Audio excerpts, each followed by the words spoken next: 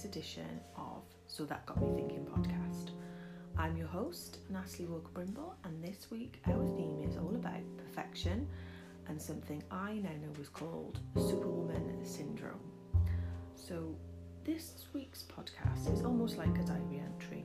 It's quite personal, I guess, because this week there's been some things that I've been struggling with and I've had to really do some deep thinking about. Things like, what do I want? Also, what do I need? What are my core beliefs about myself? Are they true anymore, or are they just really deep-rooted? I felt really overwhelmed this week, which got me thinking, and my thoughts have been around this idea of perfection, and also asking for help. Why do I find it so hard to ask for help? Because I've got the realisation that there's a lot to juggle, and the sheer frustration and exhilaration of life sometimes. And I think for me personally, there are a few reasons why I find it hard to ask for help.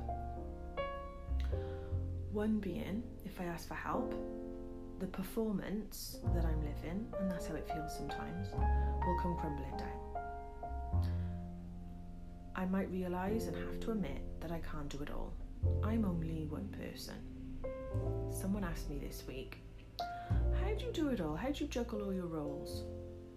And as a side note, P.S., this question was not in admiration in any way. She was generally wondering. My answer was that really I have no idea. There's no theory or equation, it's just luck until this point. That and exhaustion.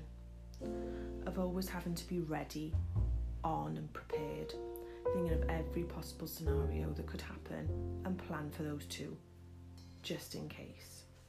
And I guess the reason why I'm bringing all these up in this podcast is because I wonder if I'm feeling this and other people are too, and I wonder if you can relate.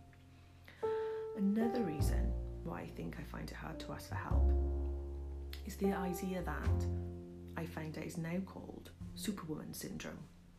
It was first coined in 1984, where they believe that Superwoman syndrome occurs when a woman neglects herself because she's doing it all to perfection and stretching herself too thin.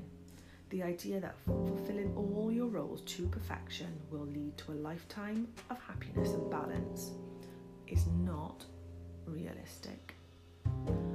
Honestly, this Superwoman cape is not for me. It's time to take it off, but I'll honestly find it hard to let go of patterns that I think I've had from a child, that I've been kind of socially constructed into, my feeling of responsibility for doing it all. My epiphany this week is that the demands I place on myself are unrealistic, but also completely self-imposed by myself, my expectations of what I've seen, and social conditioning. An article I read about Superwoman syndrome says that girls as young as 13 are becoming victims of it. They see their female role model putting too much focus on obtainable high standards. I've definitely seen the results of this in the group coaching sessions I do with young women, and it's time to bin the cape. I don't want this for my daughters, and I certainly don't want that for the next generation of young women either. My lessons for this week, and what has really got me thinking, is that this has crept up on me slowly as I place more and more expectation on myself to do more and be more. I need to reevaluate my relationship with asking for help, to feel comfortable telling people what I need and not seeing it as a reflection of my own self-worth, to stop stretching myself to accomplish everything, to put my needs at the top before everyone else's too. I'm going to try to reconnect and realign to what I want and need just to make me happy. Because Superwoman is a character and I'm a real woman. It's time to take the cape off and be kind, because I'm a work in progress. Life to some degree is a struggle. I'm trying to surrender to both the struggle and the process. So this week's quotes. Matt Haig, who wrote Reasons to Stay Alive, is always a source of reality for me. I really love his work. And he says, you can be a paradox. You can sound confident and have anxiety. You can speak in public and be a wreck. You can look tough and cry. You can have everything and feel nothing. You can know there is no hope and there be hope. And so another quote is from Peter Crone, or the Mind Architect as he's known. He has been a bit of a podcast binge and listening lately for me. And he says, perfection is built on the foundation of inadequacy, which is a total lie. And another one of my favourites, Anne Lamont says, perfection is the voice of the oppressor, the enemy of people.